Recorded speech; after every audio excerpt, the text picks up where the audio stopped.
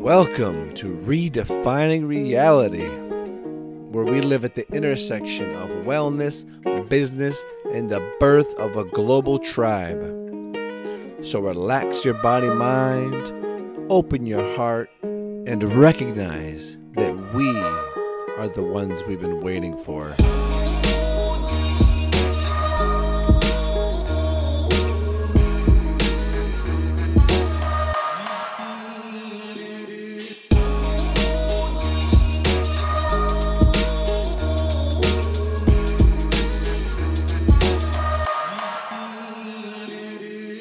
Welcome back, my friends, to another episode of the Redefining Reality podcast. I'm your host, Brian Hardy, holistic nutritionist and wellness advisor. And today, we've got a fun one. This was an episode that dived more into the philosophical side of things, as well as the sustainability piece when it comes to food and nutrition. And my guest is the co-founder of a company that specializes in using cricket powder as a staple ingredient to create some really delicious bars, to create smoothie mixes, as well as crackers. And that company is Crickstart, and my friend is Daniel Novak. Very, very interesting character, and someone with a really balanced and well-informed perspective when it comes to food, when it comes to nutrition, and when it comes to sustainability. And so it was a true pleasure to sit down and hear his story, hear more about the background that went into creating this company and the direction that they are taking things, which is a direction that I want to go, right? More connection to our food, more locally sourced ingredients, fewer environmental inputs, fewer environmental resources necessary to maintain that optimal level of nutrition. And deliciousness, right? Really, really great recipes these guys are using. So I really appreciated that. And we dive into all sorts of things. We talk about, the actual process of farming crickets, what that looks like, their philosophy for creating the bars, and really wanting to stay away from dietary dogma and how destructive dietary dogma can be. We talk about some of Daniel's biggest inspirations and teachers because, he came from a very traditional corporate background and now is making, cricket-infused functional foods. So it was really fun to hear what brought him to be doing this work, his philosophy, things he's learned along the way in terms of running a business and particularly a health food business. And that's that. Before we get into it, I just want to mention that until the end of this month, we have the friends from Perfect Keto, my favorite keto supplements and foods and powders. They are offering a 20% off discount code if you go over to the link in the show notes, all of which will be at brianhardy.ca/crickstart. CRICK start. That's where you'll find show notes for this episode, and you will find a Perfect Keto picture. And you click on that picture or the link, brings you right into their shop and applies the 20% off discount code, which is just my name. And I hope that if you are curious about ketogenic diets, about ketogenic supplements, that you go over and check them out because they're the best quality that I've found, the cleanest, the most delicious, and they really make it simple to get things like MCT powder, collagen, or straight up exogenous ketone salts into your life. So that is that. I also have links to Amazon and Audible. Those are two companies that, make getting access to all the best stuff a lot easier. And so I appreciate what they're doing. And I have my affiliate links over there at the blog if you so happen to be visiting Amazon or Audible and want to either get yourself a free Audible trial, which is a fantastic deal, 30 days free service, free book, even if you don't keep up the service. Or if you're just ordering things through Amazon, you click through my link And a little bit of that purchase will go to supporting yours truly, and it is much appreciated. I have been up at Lisa and Lance Fortin's place. I mentioned them last week in the podcast. I interviewed them. We've been having a grand old time, and some really fun and exciting things are going to be coming down in the future. So stay tuned for that. Stay tuned on social media. If you're not following me on Facebook or Instagram, go ahead and do that. Sharing different types of content across those channels, and really wanting to grow the Facebook group, the Revitalized Performance Facebook group, which you will find if you search Revitalized Performance on Facebook, or just message me and reach out, or find the link in the show notes. It is all there. So again, I want to thank you for tuning in, and I'm excited. 2018 continues to be a very beautiful year. I hope you're doing well. I hope you are finding that which you need, that which is supporting you along your journey. And if there's any way that I can be of service, please do not hesitate to reach out and to be in touch, because I just love to hear people's stories, to see where they're at, and to be of service along the way, whether I can point you towards the next step or whether working together is the next step. I just want to contribute. I just want to make things better and help people to know what optimal health can feel like. What health without being plagued by bloating and low energy and brain fog can feel like, because that is your birthright as a human being. Such is my philosophy. Anywho, enjoy this episode with Daniel. Let us know what you thought about it. Let us know if you've eaten crickets, if you've eaten insects, if you have incorporated that into your life in any way. And I look forward to chatting soon. Take care and be well. Okay, welcome back, everybody, to another episode of Redefining Reality. This is going to be a good one today, an interesting one, a nutritious and delicious one, I imagine.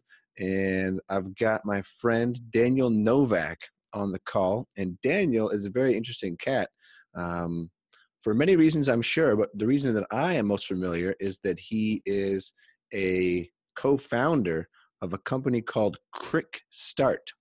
That's CRICK Start. And they specialize in delicious cricket protein-based products. And I got to meet Daniel at the CHFA East show. This was last fall, I believe, in Toronto. And they were sampling their bars and crackers. And I'm always a big fan of new and, fresh ideas, sustainable ideas. And we're seeing, a big influx in the market with interest and product development in terms of insects, edible insects.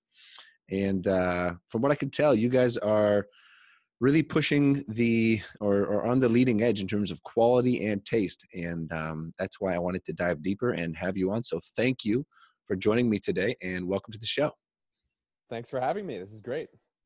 Fantastic. And so I definitely need to get some of your backstory and the company backstory, because it's not every day, I imagine, that people are, starting a business, and particularly starting a business around edible insects and cricket protein and, that really holistic, sustainable side of nutrition. So I would love to hear how you came to be, in the place you are today and doing the work that you're doing today. Yeah. So interestingly enough, first of all, I never thought I would ever be where I am right now doing this in this space. Um, I was working in, believe it or not, investment banking between Toronto and Montreal. Um, long hours, kind of 90-hour weeks, office job. And I I liked it. It was fulfilling until it sort of kind of lacked the meaning I guess I was looking for. And so very fast pace and but very at the same time, sitting at an office chair for way too many hours. Um, and health and nutrition was always a big part of my focus. Even growing up playing hockey and everything, I was sort of always the person who's telling people about the latest research in nutrition, and I was always sort of self-testing and experimenting with a lot of new types of foods, and just doing a lot of reading about this kind of stuff. And I guess in my third year in banking, I sort of looked at or found out about this concept of crickets being farmed for sustainable, complete, high quality protein. And I experimented with it. So I bought some online, and at first I think the first thing I did was I made a smoothie mix one morning. I made a smoothie, like a protein shake, in the morning. I took a picture of it. I posted on my Facebook profile, and over the next 24, 48 hours, I received just an absolute, you know, I don't know if it was like an uproar, or it was like a combination of interest and shock and everything in between. But what it came down to was getting a bunch of requests for cricket, like foods made with crickets. Like the people are saying, "Oh, so here you're making smoothies with crickets and stuff." I said, "Not really. I mean, I just made one for myself."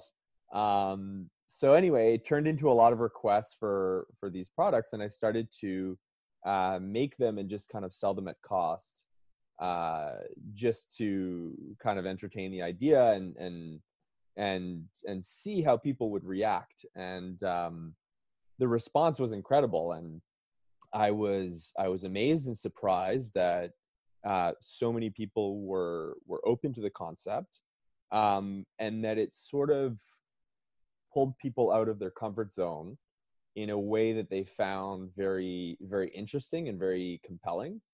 Um, and that's where it started off. And then just in seeing the level of interest, that people were actually willing to pay money for, products made with cricket protein, when they had the proper information, when you explained to them, how amazing this stuff was from both from a nutritional and environmental perspective. I thought, wow, okay, there's a real opportunity to turn this into something bigger. And from there, just started producing bars, essentially like protein bars. We call them real food bars because they're well-rounded. It's not just about the protein. Mm-hmm. And sort of it went from there, and started with mom and pop packaging, and just grew. And then now we last summer, not that long before we met actually at CHFA, we sort of rebranded, redid our packaging, put a lot into design and the aesthetics of our brand, because we think that's very important. And now we have 6 products under 3 product lines. So we have bars, crackers, and smoothie mix, and that's it. So, and along the way, I guess I took partners on, a couple co-founders, and now we're a team of 6 people, and each person brings a very unique aspect and expertise. And it's great to have gone from this, from just being alone to surrounded by really great people who know all kinds of areas of the business that I don't as much. So that's pretty much how I got started. Very cool. Yeah, it's the whole, scratch your own itch idea, right? Yeah, You do something for yourself, and oftentimes other people, they have the same need or desire. Um, exactly. and it just, it takes on a life of its own. Very cool.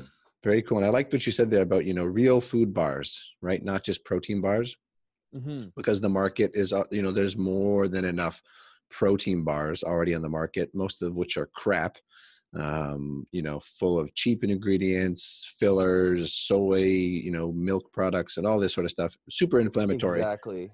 Yeah, Yeah. and just on that, I'll add, there's an obsession with protein, at least in the marketing world. It's just protein, protein, protein is what's being pushed,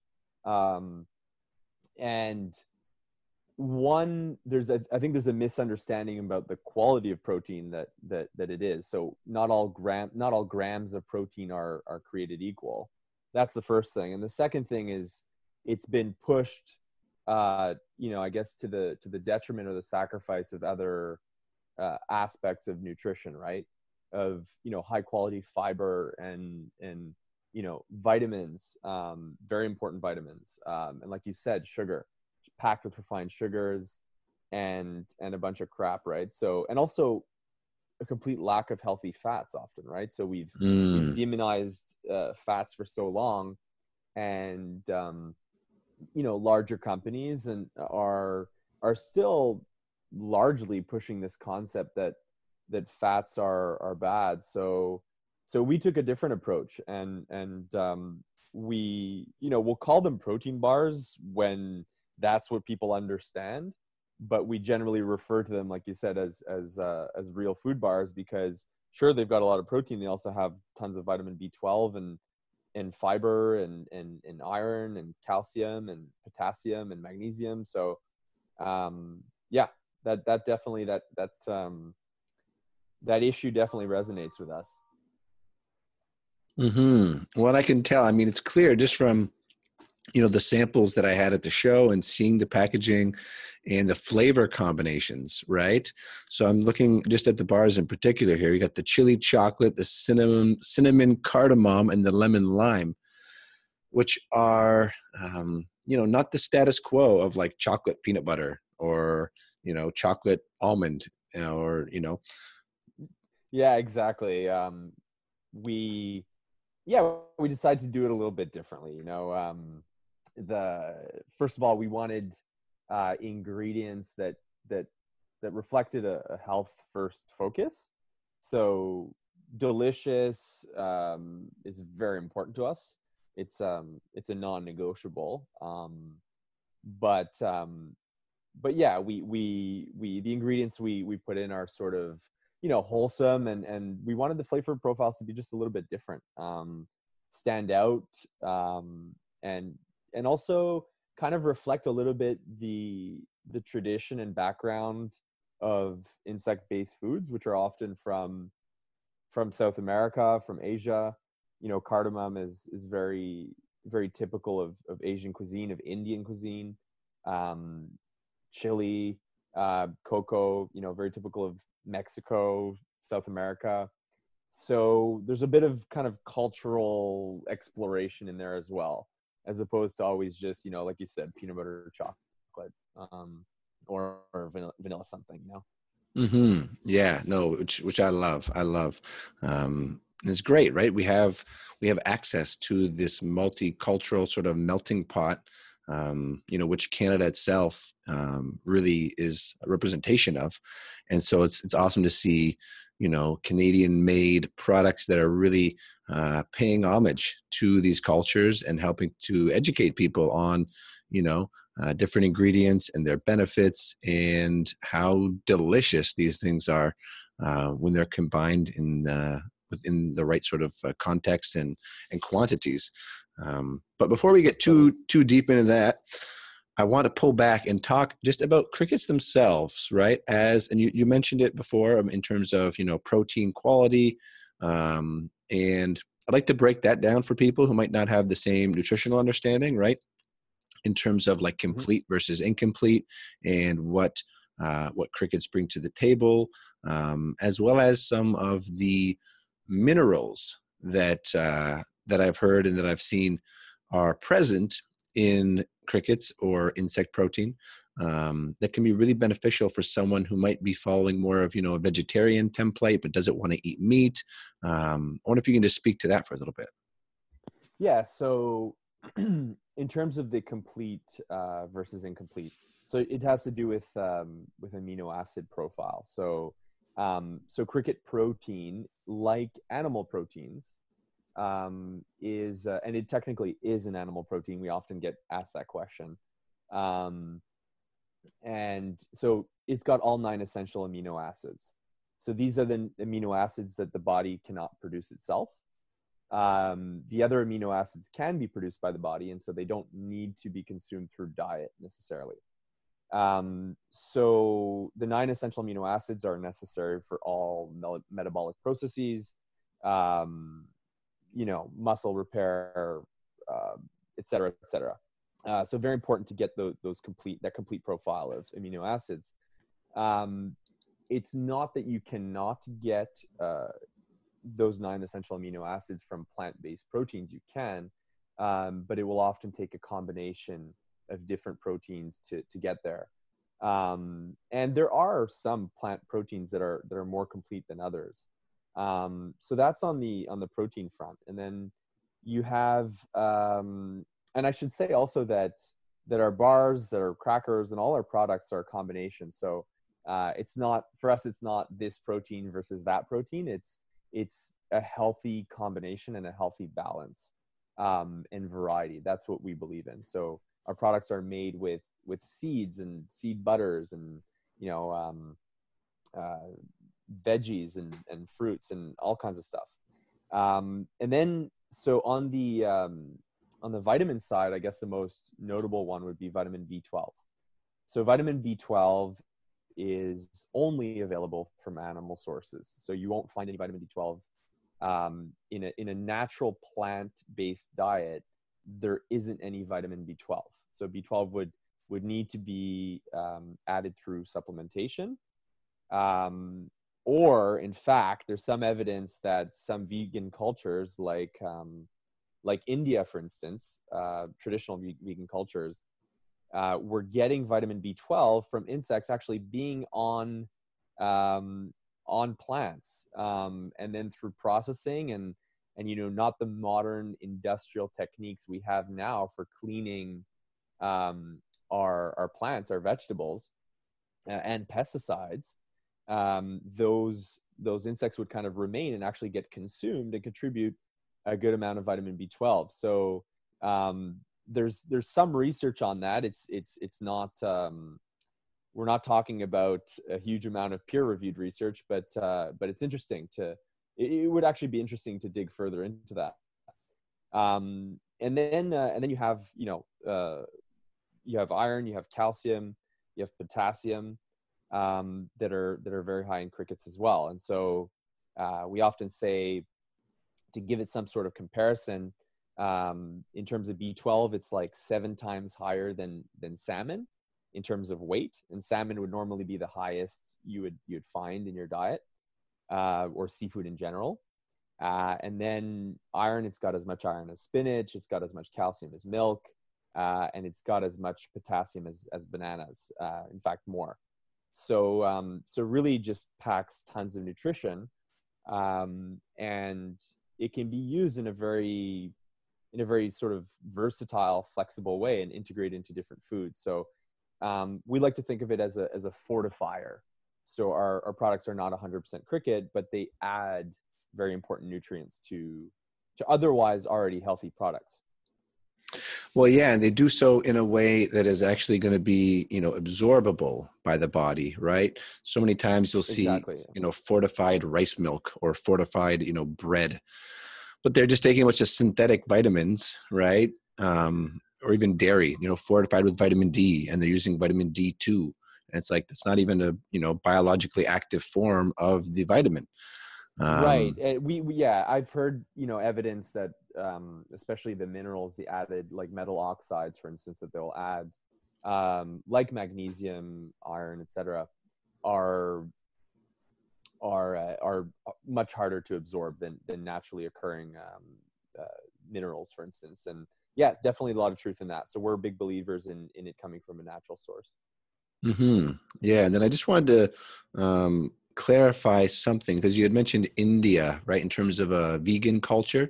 As far as I know, they're more vegetarians, right, and that they have dairy, right, in the diet, ghee and so forth. Mm-hmm. Um, but Yeah. So I guess India being an aggregation of so many different cultures. mhm. My assumption, or at least my understanding, is that within India, traditionally, you've had different, I guess you've had diets along the spectrum, from totally vegan to actually omnivorous, let's say. Mm-hmm. And vegetarian probably being the most common. Yeah. Mm-hmm. Yeah. Yeah. Yeah. But yeah, so I love this. I love this. It's like using something which unfortunately, a lot of Western culture, for whatever reason, people think, oh, we're above eating insects. It's like that's for, Hmm. peasants or poor people or whatever. Um, Yeah, but for sure. There's some irony there, right? Because it's, I guess, because of our wealth, broadly speaking, that we can afford to, um, have industrial farming and animal rearing, um, of animals like cattle and swine and chickens and of course these forms of industrial agriculture and animal rearing are having a huge impact on our environment, not just our environment in the West, but globally, right? So, mhm, in terms of feed consumption, in terms of greenhouse gas emissions like methane, for instance, um, and so on. So, the irony there is that through wealth, we're actually more capable of damaging the environment and of over consuming, et cetera. And that's not to say that we put a lot of emphasis on the fact that we are not um, against the consumption of meat. I am not a vegetarian, for instance, and strictly speaking, eating crickets is not technically vegetarian. But what we really believe in is sort of a balanced diet, right? So I definitely eat a lot less meat than I used to. I don't buy red meat anymore. I don't refuse to eat it when it's served for dinner. But you know, it's I've balanced out my sources of protein and of other nutrition significantly over the last number of years, and I feel better, and and it's nice to know that it's a reduced impact on the environment. I think if everyone made some adjustments like that, I think they'd find something similar. But yeah, we never want to be lecturing people about their diet, because it will never have a positive impact. It's just people do not respond well to being told what to do and what's bad and what's right. mhm, So we just sort of say, look, this is our philosophy. We're offering um, products that provide the same, if not superior, quality of nutrition um, that that needs to come from animal sources, but it's coming from a source that's extremely low impact. Consumes very very small amount of resources, and without sacrificing that nutrition, right? So. mhm. Yeah, and I love that, and I'm with you. I'm with you. And one of the people who has really informed my thinking, the guy named Daniel Vitalis. I'm not sure if you Okay, are no, familiar not with familiar. him. Yeah, so he has the Rewild Yourself podcast. Phenomenal, phenomenal podcast. And he's talked about entomophagy, right, or the eating of insects quite a bit. And his whole thing is, to be a conscious omnivore, not to be a Hmm. vegan or paleo this or primal that, or have all these labels around our nutrition plans, but just to be aware, right, and to source things as sustainably, as locally as possible, and to see the bigger picture of sort of human nutrition and life on the planet and ecology, right? And how we're interfacing with ecology, which is that sustainability piece. And Absolutely. I'd love to hear more about, exactly how like you guys go about getting, the cricket powder or the crickets themselves. And are these coming from, farms in Canada or farms in the States or farms, wherever? And like, what is the actual farming and production Hmm. of Hmm. crickets for food look like in terms of sort of the start to finish resource input chain, as it were? Yeah, so we source our cricket powder in Canada. Um, specifically from Entomo Farms in Ontario at this point. And they're, you know, an amazing operation. Um, Essentially, cricket farming, to just start from the beginning, and where all this sort of started is UN released a report in I guess it was around 2013, that was called something like "Eating Insects: Future Prospects for Global Food Security." um, and um, and this sort of motivated um, the industry and kickstarted the industry that we're currently seeing right now, of insect farming um, for human consumption, and of also brands like ourselves that are taking the raw ingredient and integrating it into products that, you know, the average person is more likely to consume than whole insects that are sort of I guess you know, in their original form. So it's really a partnership between those farming the insects and doing that kind of groundwork, um, and us, who are, you know, more downstream, more sort of probably more active in the marketing of the end product to the consumer, and of getting them in stores, and of telling the story, and so on and so forth. Well, we're all involved in, of course, telling the story, and this is an exciting industry that everyone is contributing to. But to get back to the question, essentially, um, so in Ontario, these farms are this farm is essentially, uh, you know, it looks like very large barns, um, that essentially section off crickets by their stage of maturation. Um, so they'll live to be about 7 weeks, and they're harvested at the very end of their natural life cycle at full maturity. And it's essentially a free range environment. So people kind of find that funny when we say that it really is. So the technique is called cricket condos, and so the crickets they're naturally a swarming species, meaning they naturally thrive and like to be in tight quarters, and in darkness, actually. So people will often compare, or have this natural tendency to want to compare them to mammals, um, and assume that insects somehow would want or thrive in the conditions that mammals would, and that's not the case, right? So in the case of crickets, they they they need to have access to those tight, confined spaces. So the cricket condos provide that environment for them, and as well, there's essentially feed and water that they always have access to. So they'll burrow deep inside the condos, and then they'll come out for feed and water, um, you know, for essentially within a very open, large environment. So they sort of hop from one feed station to the next, and that's it. And it's an environment that is ideal, frankly, from a developmental standpoint, and that's it. And then they're harvested at 7 weeks, and they're essentially roasted, and they're then milled into a fine powder, and that's when we use it. Very cool.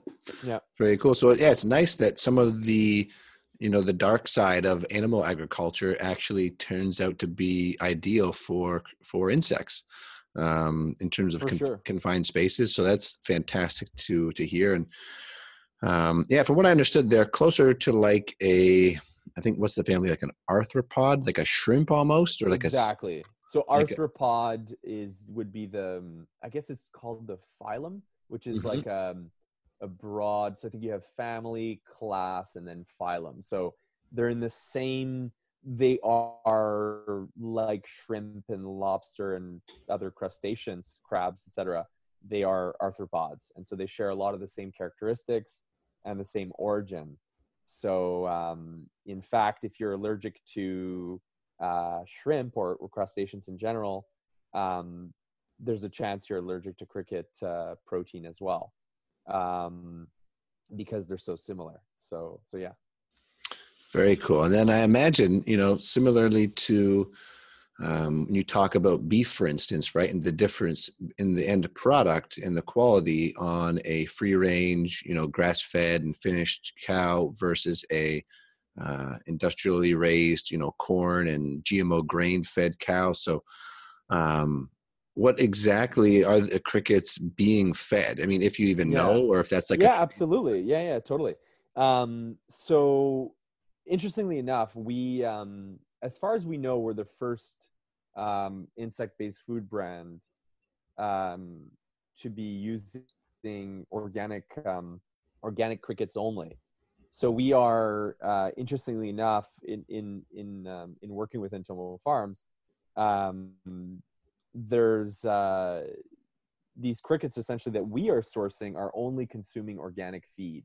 And so again, like almost eye rolly from a from a sort of you know people are saying, all right, not only doing crickets, but you're doing like certified organic and gluten free and all this kind of stuff. So we've got more than enough buzzwords to even fit on our packaging. Um, but uh, but yeah, I mean, it was important to us, and we for instance, we it's it's more expensive, of course, right, when you want to go organic, but we wanted to appease or preempt any possible doubts or questions, like for instance, people asking, are they full of pesticides, or this and that, and we have a simple answer to that. It's like, no, it's organic, and it's very wholesome feed, and that's it. So in terms of what they actually consume, um, it's a combination of, you have alfalfa sprouts, you have flax in there, you have oats, you have corn, and you have soy. But again, there's that tendency to think of them as mammals, where, for instance, um, cows certainly do not thrive on corn and soy. Mhm. Whereas insects, crickets, for instance, are very versatile omnivores themselves. And so they do very well on those kinds of ingredients. And you can just look at the evidence, right? You could just look at the health of the survival rate of insects or animals to know whether the diet they're being fed is healthy for them or not, right? And so, um, the evidence in mammals that they don't thrive well in the conditions that they live in industrial farming is very obvious for many reasons. Uh, you know, Use of antibiotics, for instance, not necessarily in Canada, where I understand that's actually not allowed, but in the States, for instance, the use of antibiotics, among other additives, is a evidence that clearly there's a problem with their diet and their living conditions.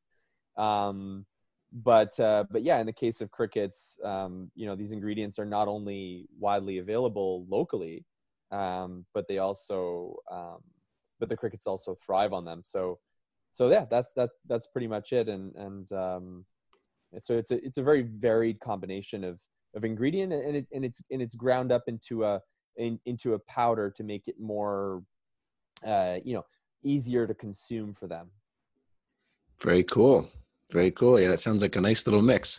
Yeah. And yeah, it just played in my head as you were talking there, as to why insects are such a nutrient dense option, right? Because compared, and I always tell people whether I'm working with them one on one or we're just chatting, that if you're going to eat, beef, for instance, then you want to, every now and then be having some organ meat, whether that's liver, heart, kidneys, what have you, Hmm. as well as bone broth, right? So you're getting the That's right. whole sort of spectrum from the animal.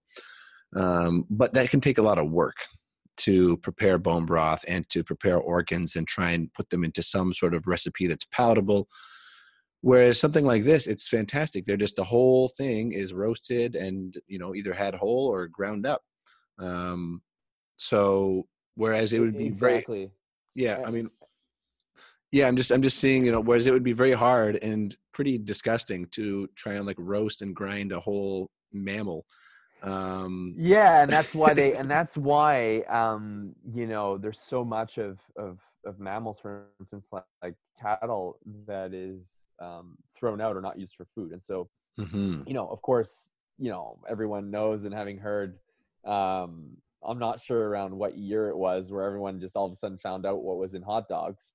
But I remember as a kid, it's just like, wait, what? And not to mention food coloring and all kinds of other additives, but um, that's not necessarily a bad thing from an environmental perspective, or even from a health perspective, right? Even though as a kid I was disgusted by the idea of what was going into hot dogs. But anyway, generally speaking, there's a large amount of waste. It's not Mhm. to say that a lot of the byproducts um, from animal rearing is not going towards other industries.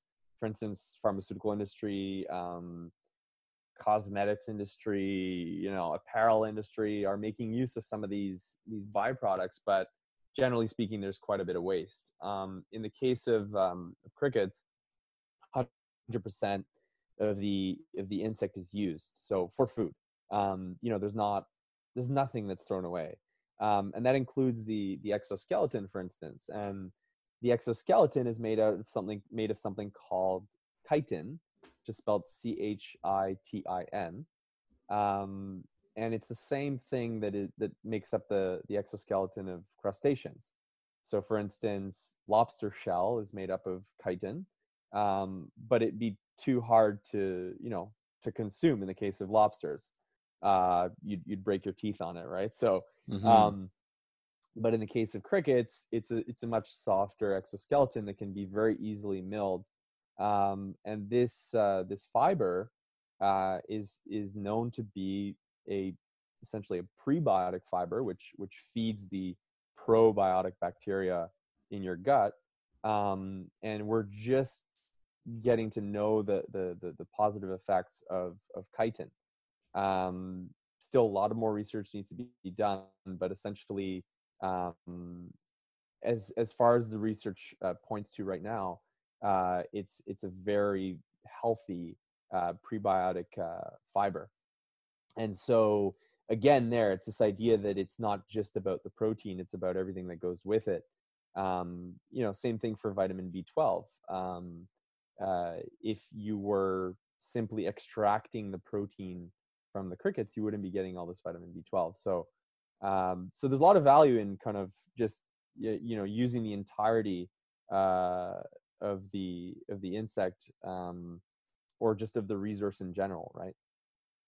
Yeah, well, and I think it does touch back on that sustainability piece, right? And where it seems we're going to have to go, which is more whole foods, probably simplifying our supply chains to a degree, or at least shortening the distance from start to finish, and going as local as possible, right? Just because of all of the inputs and all of the resources and all of the factors, whether health or economic even, Yes, right? yes, To absolutely. And on that, I'll add, we source locally in Canada, and we're selling our products in Canada right now, and soon in the US. But we're talking about, um, broadly speaking, a very local ecosystem, um, very local sourcing.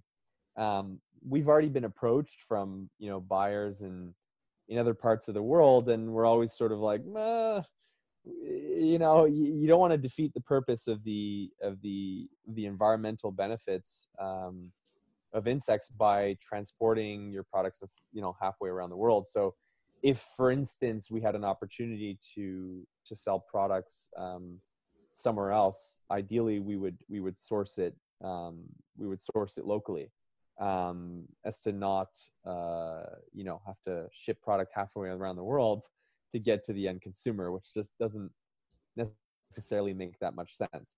But that said, there's also a level of efficiency that's reached through scale, where just standard economies of scale, at a certain size of production, you are using less resources um, per unit of output. So you're using less water, less energy, less feed, etc. Um, because sometimes when it's too small scale, there can be a certain level of waste. Um, so we do believe in scaling up, but that doesn't mean becoming an international conglomerate that's shipping our products, halfway around the world to the end consumer. So, and again, so it's a complex sort of concept a little bit. So what we think is insects present huge potential for micro farming, for instance, if that micro farming is going to lead to micro consumption locally where it is farmed. So for instance, if you're farming, crickets in your basement or in your backyard, and you're consuming it locally or within your neighborhood, with your neighbors, it becomes a very, sustainable local ecosystem with very little food miles.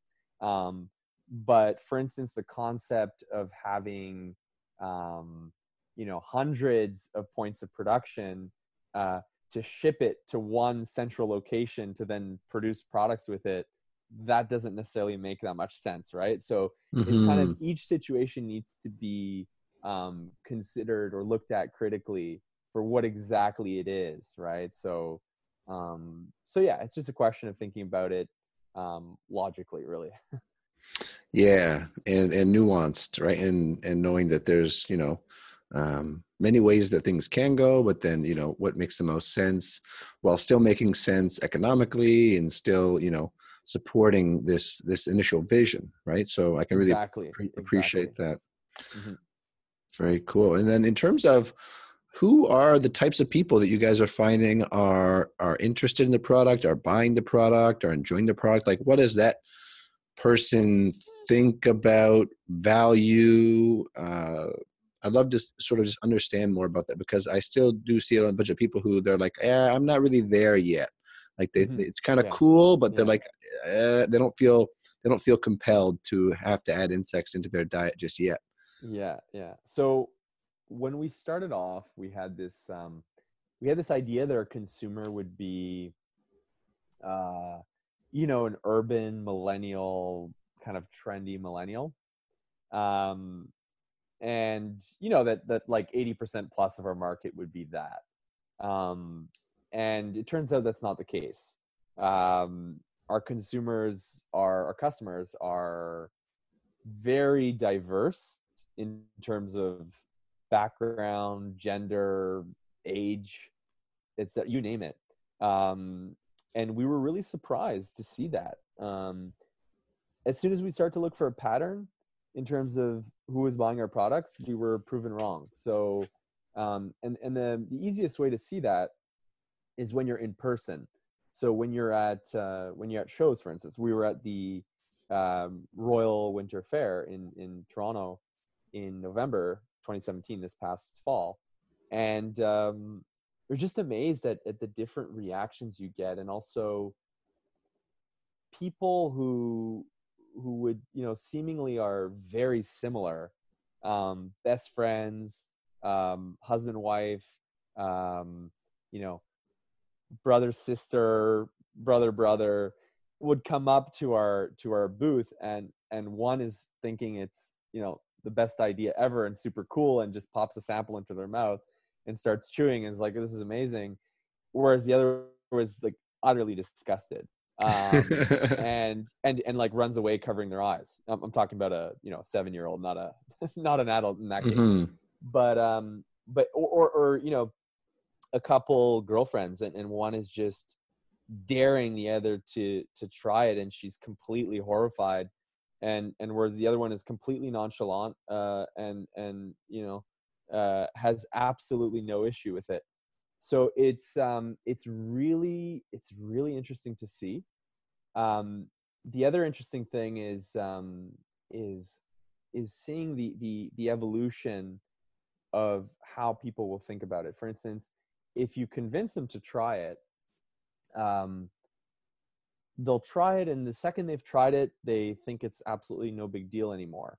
Um, and they quickly overcame that barrier, and they look back on it and they kind of think, okay, why did I think it was that much of a big deal?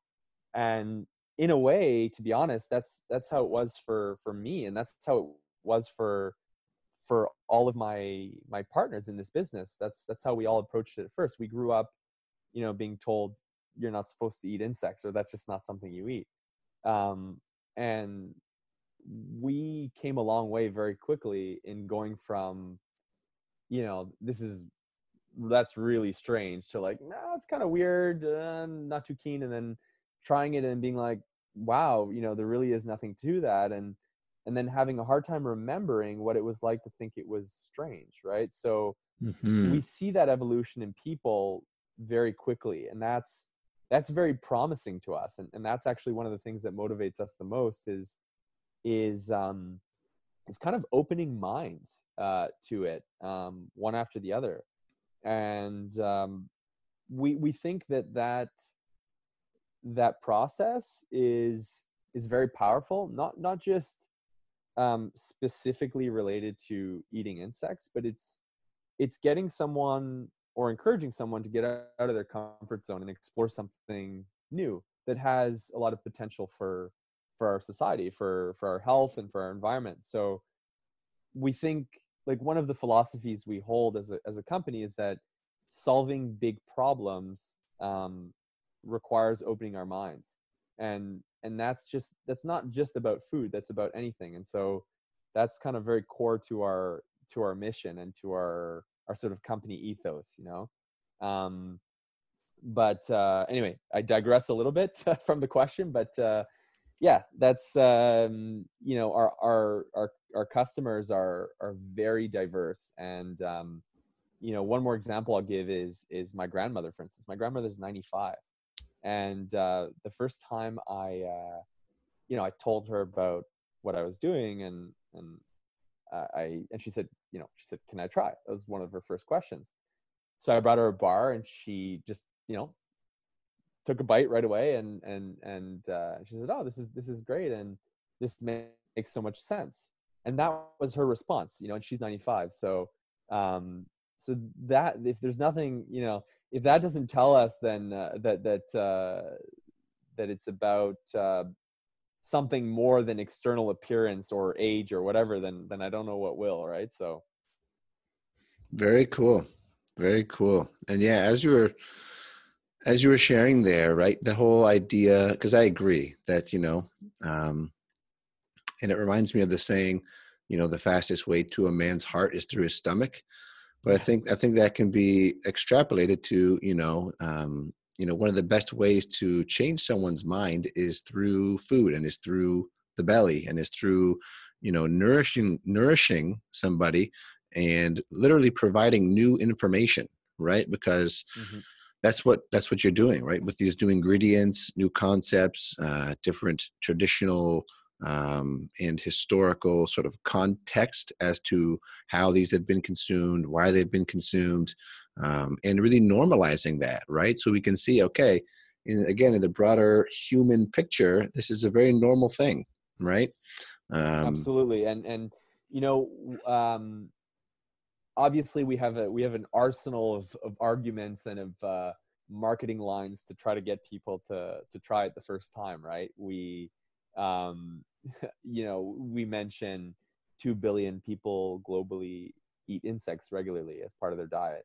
um that's just under a third of the global population. um and in some 80 countries. Then we have, crickets are arthropods, just like crustaceans are. They're like little land shrimp, and mhm. so there's all these sort of similarities where you get a person to say, oh wait, when you think of it, I love lobster, and lobster just looks like a giant insect from the ocean, right? I mean, Mhm. what is a lobster? It's a bottom feeding massive bug that lives, in the ocean. And so it's got antennas, it's got these big eyes. It's a bug, and so Mhm. it's when you can point out the sort of I guess subjectivity and preconceptions that we all have. It sometimes, you know, a lot of the time will actually get people thinking, okay, you're right. I mean, that's really not so different from what I already consume, and clearly this is something that is not new, that has been consumed for millennia around the world, and you know, that often pushes people over the edge to try. And then of course you have people who will just absolutely not, you know, even touch it, and will walk away, and that's fine, right? You can't convince everyone, and like I said before, we never want to be in the position of somehow lecturing or you know, we try to convince and pull people in just enough, but never enough to sort of be, you know, pushy or annoying or you know, that sort of thing.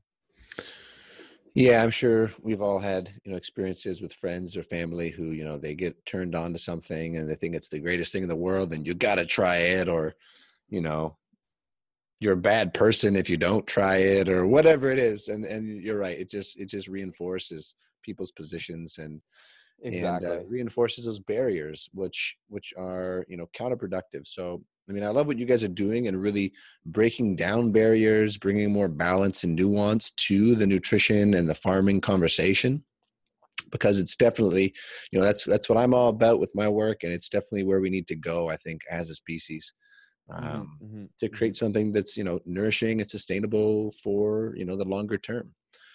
Yeah, that's right. And just to end on that, I think we're at an interesting time where there's what's very positive about the time we're in is it's a time of a lot of awareness and a lot of sharing of information, um, and of increasing consciousness about everything that it is we're doing, um, to the environment, to ourselves, um, you know, even politically. There's so much more availability of information, and quickly, right?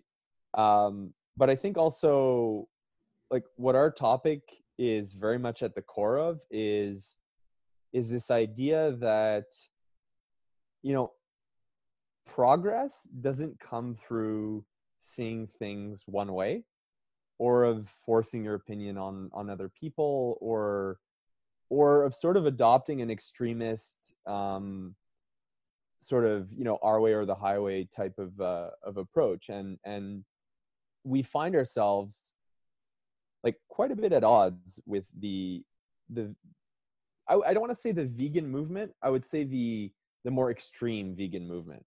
So for Yeah, instance, the dogmatic vegans. the dogmatic vegan movement, where veganism is an absolute religion, and, Hmm. you know, the abolitionist, for instance, strain, or you know, part of veganism, and we had our Facebook page, for instance, you know, absolutely attacked by by a group of abolitionist vegans who started writing nasty comments and swearing at our customers and just doing all kinds of stuff. And, you know, we have to deal with it like a responsible company. I mean, we have to, you know, make sure that everyone's respectful, and we have to delete certain comments, uh and we don't want to, you know, like, internet trolls are trolls, you know, and they come in all shapes and sizes.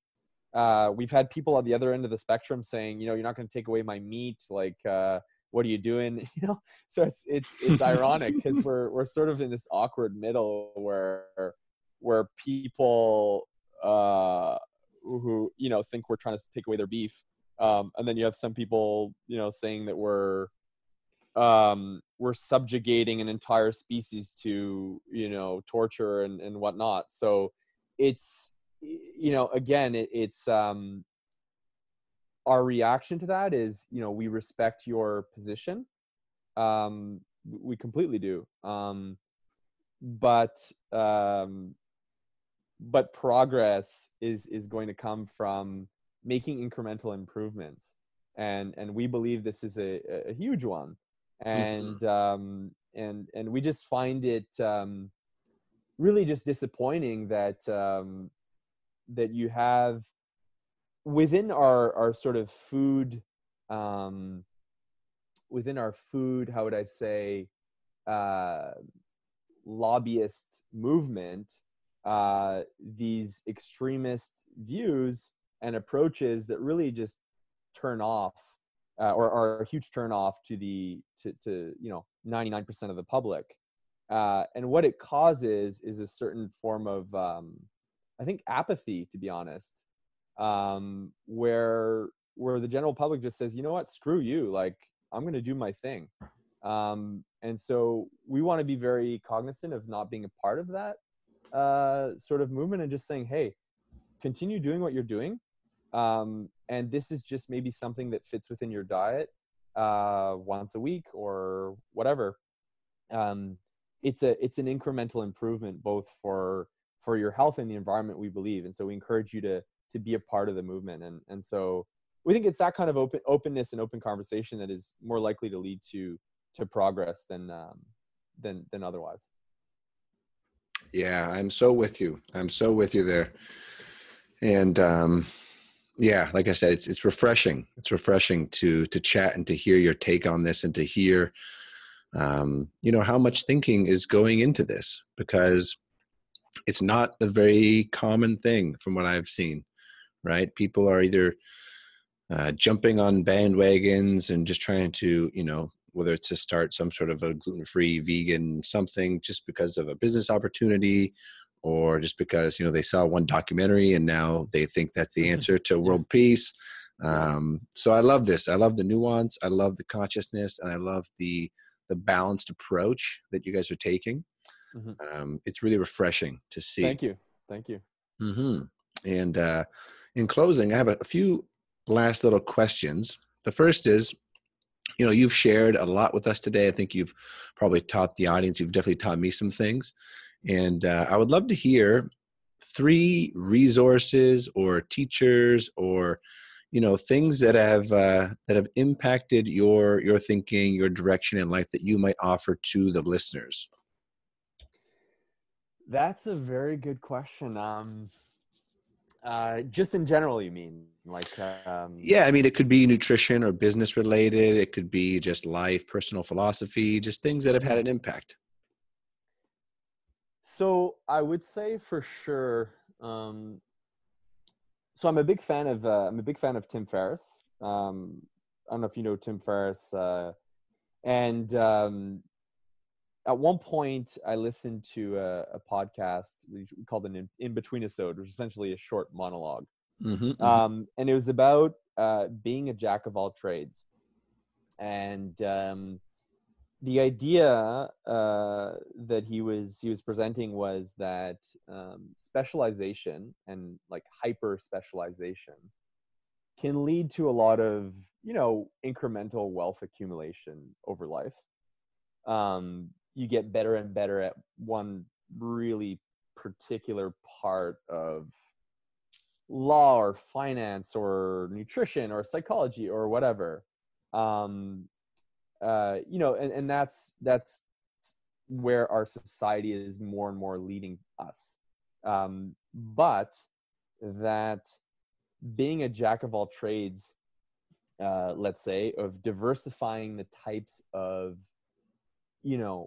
knowledge you're acquiring, expertise you're acquiring, skills, and work that you're doing is very, very fulfilling. And that it's not like the saying that of jack of all trades, master of none, is not necessarily true, in the sense that you can acquire most of the competencies that are necessary to being good at something without necessarily acquiring 100% of those competencies or being, absolutely world class. And that's something that I think had a huge impact on me. And I was, I think it was around the time where I was considering leaving my job in investment banking, which is one of those very, very specialized jobs where you do get paid a lot with a ton of sacrifice. and it sort of hit a chord immediately, and sort of eased the idea that yeah, you may be giving up financial gain, but with the amazing benefit of learning new things and of having new experiences literally every day, and doing new things that you never thought you'd do, and meeting people you never thought you would meet, as opposed to kind of staying down a path that would have surely led to wealth, but not necessarily happiness, right? So, and that's not true for everyone, because for some people, continuing down that path of specialization is extremely pleasurable, and they absolutely enjoy it. But that wasn't my case. So I think that was one of the main resources. So I would definitely recommend that little in between episode called "Being a Jack of All Trades" by Tim Ferriss. What else? I think, yeah, I think this, in referring to our own industry, I think I would invite everyone to go look at the UN report, or the FAO report, Food and Agriculture Organization of the UN, called "Eating Insects: Future Prospects for Global Food Security." That document, it's a 200-page document. It's actually more of a book than anything. Had a huge impact on what I'm doing right now. To see that you had an international body that committed itself to deeply researching the origins, background, prevalence of consumption of insect around the world, and having to be honest, the guts to publish something like that and put it out there, I think is commendable. And anyway, so I would recommend definitely checking out that report. And now what else? I guess it's not so much something I can refer people to, because it's not publicly available information, but it's something I think my parents taught me, which is to be transparent, and I guess show integrity above all else, and not to get all kumbaya and cheesy or anything, but that generally in situations, showing that integrity and showing that transparency, even when it may not appear to be in your immediate interests, is very beneficial to everyone, including yourself, in the medium to long term, and usually shows itself or proves itself to be that way very quickly. So I think that's always been my approach, and that's our approach as a company as well, is be transparent. Don't try to hide things, and just sort of when it comes to food specifically, part of that is making something that you would want to consume yourself, and don't produce a piece of industrial crap food just because it's cheaper, and just because you can trick I don't know how many people into thinking it's healthy. So yeah, I think that resonates with people, because I think for a very long time they've been exposed to this industrial food system that has kind of violated the trust of many people. How many ingredients can you kind of hide in there, or how much BS can you pack into a product? So it's definitely not the path to the highest margins, very quickly, but it's an approach that that makes us just satisfied and happy about what we're doing. And it's also a lot more practical, that I'm happy to grab one of our own bars and eat it while I'm on the road, because it'd be pretty unfortunate if I wouldn't want to eat my own product. So So anyway, that's a very long-winded answer to your question, but I guess those would be the sort of three, or at least three kind of guiding principles or resources that came to mind. Yeah, well, I really appreciate those. Tim Ferriss has likewise been a big inspiration and sort of virtual mentor for myself. And yeah, the integrity piece, man, it's so important. And to be able to go to bed at night and feel good in your guts and your bones and your soul about what you're putting out there and contributing to is, you can't buy that. Um, so that's fantastic to hear. And it was funny because I was at a sort of a business networking event one time, and the guy was saying how, being real and honest and generous is literally, contributing to the goodwill line of your balance sheet. And I hadn't ever Yeah. thought of it like that, but it's so true, right? And because, relationships are everything, and you want to have, healthy, thriving relationships where people trust you and value what you're doing, then it's something to always keep, right? Always keep at the forefront so that we're not compromising ourselves for short-term gain, or Yeah, and you know what? Now that you mention that, I think there is a one particular resource that comes to mind in that sort of train of thought, and it's a book by Sam Harris called Lying. So I highly recommend. It's a very, very short read. It's essentially on why you shouldn't lie, even when it's about telling people very negative things. And it's to be taken with a grain of salt. I think like anything you read or any information you consume, but very thought provoking for sure. And definitely okay, just ties into everything we just discussed. beautiful. I'll link that up for sure. Okay, a couple quick other questions. What is one thing you are currently or have recently let go of? Let go of. Nice salary, I guess. Yeah, but that's it. I mean, that's the most meaningful thing I've let go of was, job security and a very nice salary. Okay. And then, When I say recently, I mean within the last 2 years. yeah. Very cool. Okay. And then last final little question here before we point people towards your guys' online homes and places they can find out more. But when you hear the term redefining reality, what does that bring up inside you? Hmm.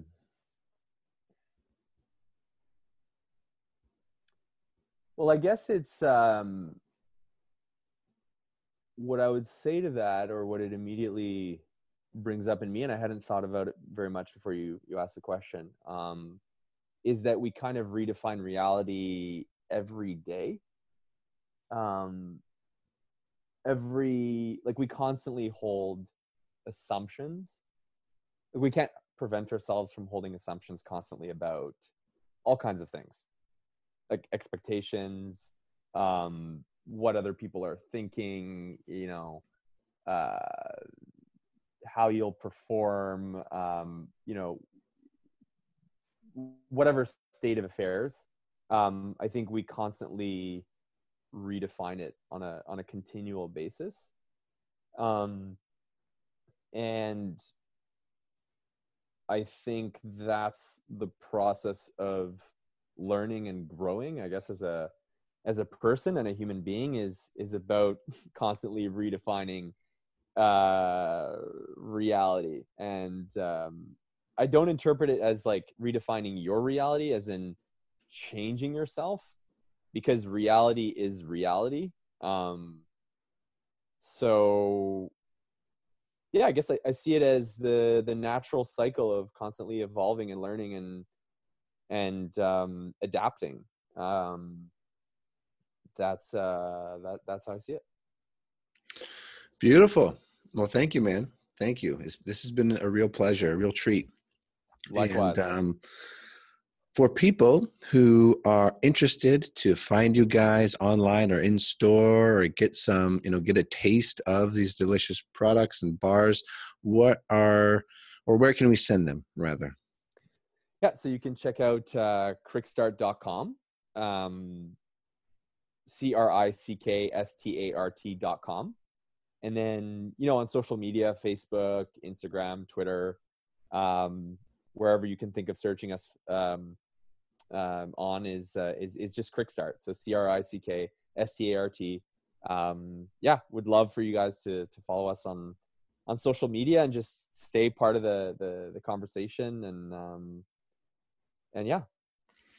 Beautiful. And for people that are maybe they're still a bit on the fence, I just want to break down and share just a little. This is the summary for the cinnamon and cardamom, because that was definitely the one that stood out for me in terms of just taste and deliciousness. Mm-hmm. And what it says here is a fusion of cinnamon and cardamom for a unique aromatic flavor approaching that of chai. Small meal replacement, healthy afternoon snack, low glycemic energy boost, very, very important, pre or post workout. And it's got your protein, polyunsaturated fats, B12, iron, magnesium, and more. And that is the truth. And when you look at these bars, you got 260 calories of, a very well-balanced fat, protein, carbohydrate ratio with those minerals. So I'm a fan. I've had them. I've tasted them. They're delicious. I haven't been paid to say any of this. I just really believe in what these guys are putting out, and would implore those of you that are either on the fence or more adventurous with your nutrition choices and want to support something local, to go out and try some of these. So that is all we've got for today. For the show notes, you can find everything over at the blog, specifically at brianhardy.ca/crickstart. And Dan, thank you so much for your time, man. This has been fantastic. Thanks a lot, Brian. Honestly, great conversation. Keep doing what you're doing. Thanks so much for having me on. Really appreciate it. Okay. And for everybody listening, have yourselves a fantastic week and keep redefining reality. All the best.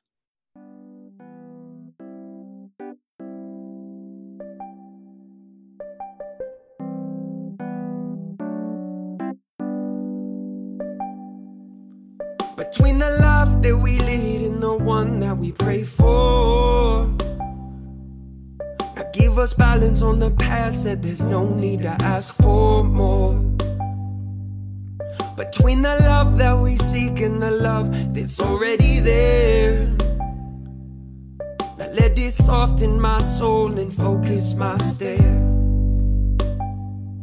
I said this life got me by the heart, said it's in our vice. Not too proud to go and seek advice when I know that I really ain't knowing nothing at all. I said perhaps I do. Made a transition and I finally got a clue, but I ain't got a clue on what to do when I'm sitting and waiting and forming a plan, with taking my life in my hands. Said that I am worth it. No matter what they say, I have purpose. When I'm following my dharma and I serve this, well, this is what I'm aiming for. Everything I need and all that I am grateful for. And this is where we find out how to live. Make me the trees and I swear that I'll give everything I can to keep air in your lungs, truth on your tongue. The work is never done. Hey. The work is never done. Soon as the moon falls, here comes the sun. Still the work is never done. Soon as the moon falls, here comes the sun. Between the life that we lead and the one that we pray for, now give us balance on the path, said there's no need to ask for more. Between the love that we seek and the love that's already there, now let it soften my soul and focus my stare. Yeah, I almost lost hope, but I didn't. Had to learn things the hard way to cope with the mission. Sometimes it seems so far away, and the vision that I followed didn't play out how I saw it, but the message in the lesson manifested in the knowledge that my love is the palette, groovy and colorful. My love is in spirit, physical and tangible. This love is worthy, but it's gonna take some work. If you're willing and available, there's things that we could learn between what comes naturally and what you gotta work for. Beneath all of that lies the beauty that you live for. Believe in the treasures that we all seem to dig for. Deep ninja health, Buddha, you were made to transform. So go on with your bad self, put your back into it. Go on with your higher self, sweat and blood, prove it. If you want it, you can have it. Pay your dues, witness magic. Wrap it up in a package, give it back to the masses. The work is never done. Soon as the moon falls, here comes the sun. Still the work is never done. Soon as the moon falls, here comes the sun. Between the life that we lead and the one that we pray for, now give us balance on the past, said there's no need to ask for more. Between the love that we seek and the love that's already there, now let it soften my soul and focus my stay.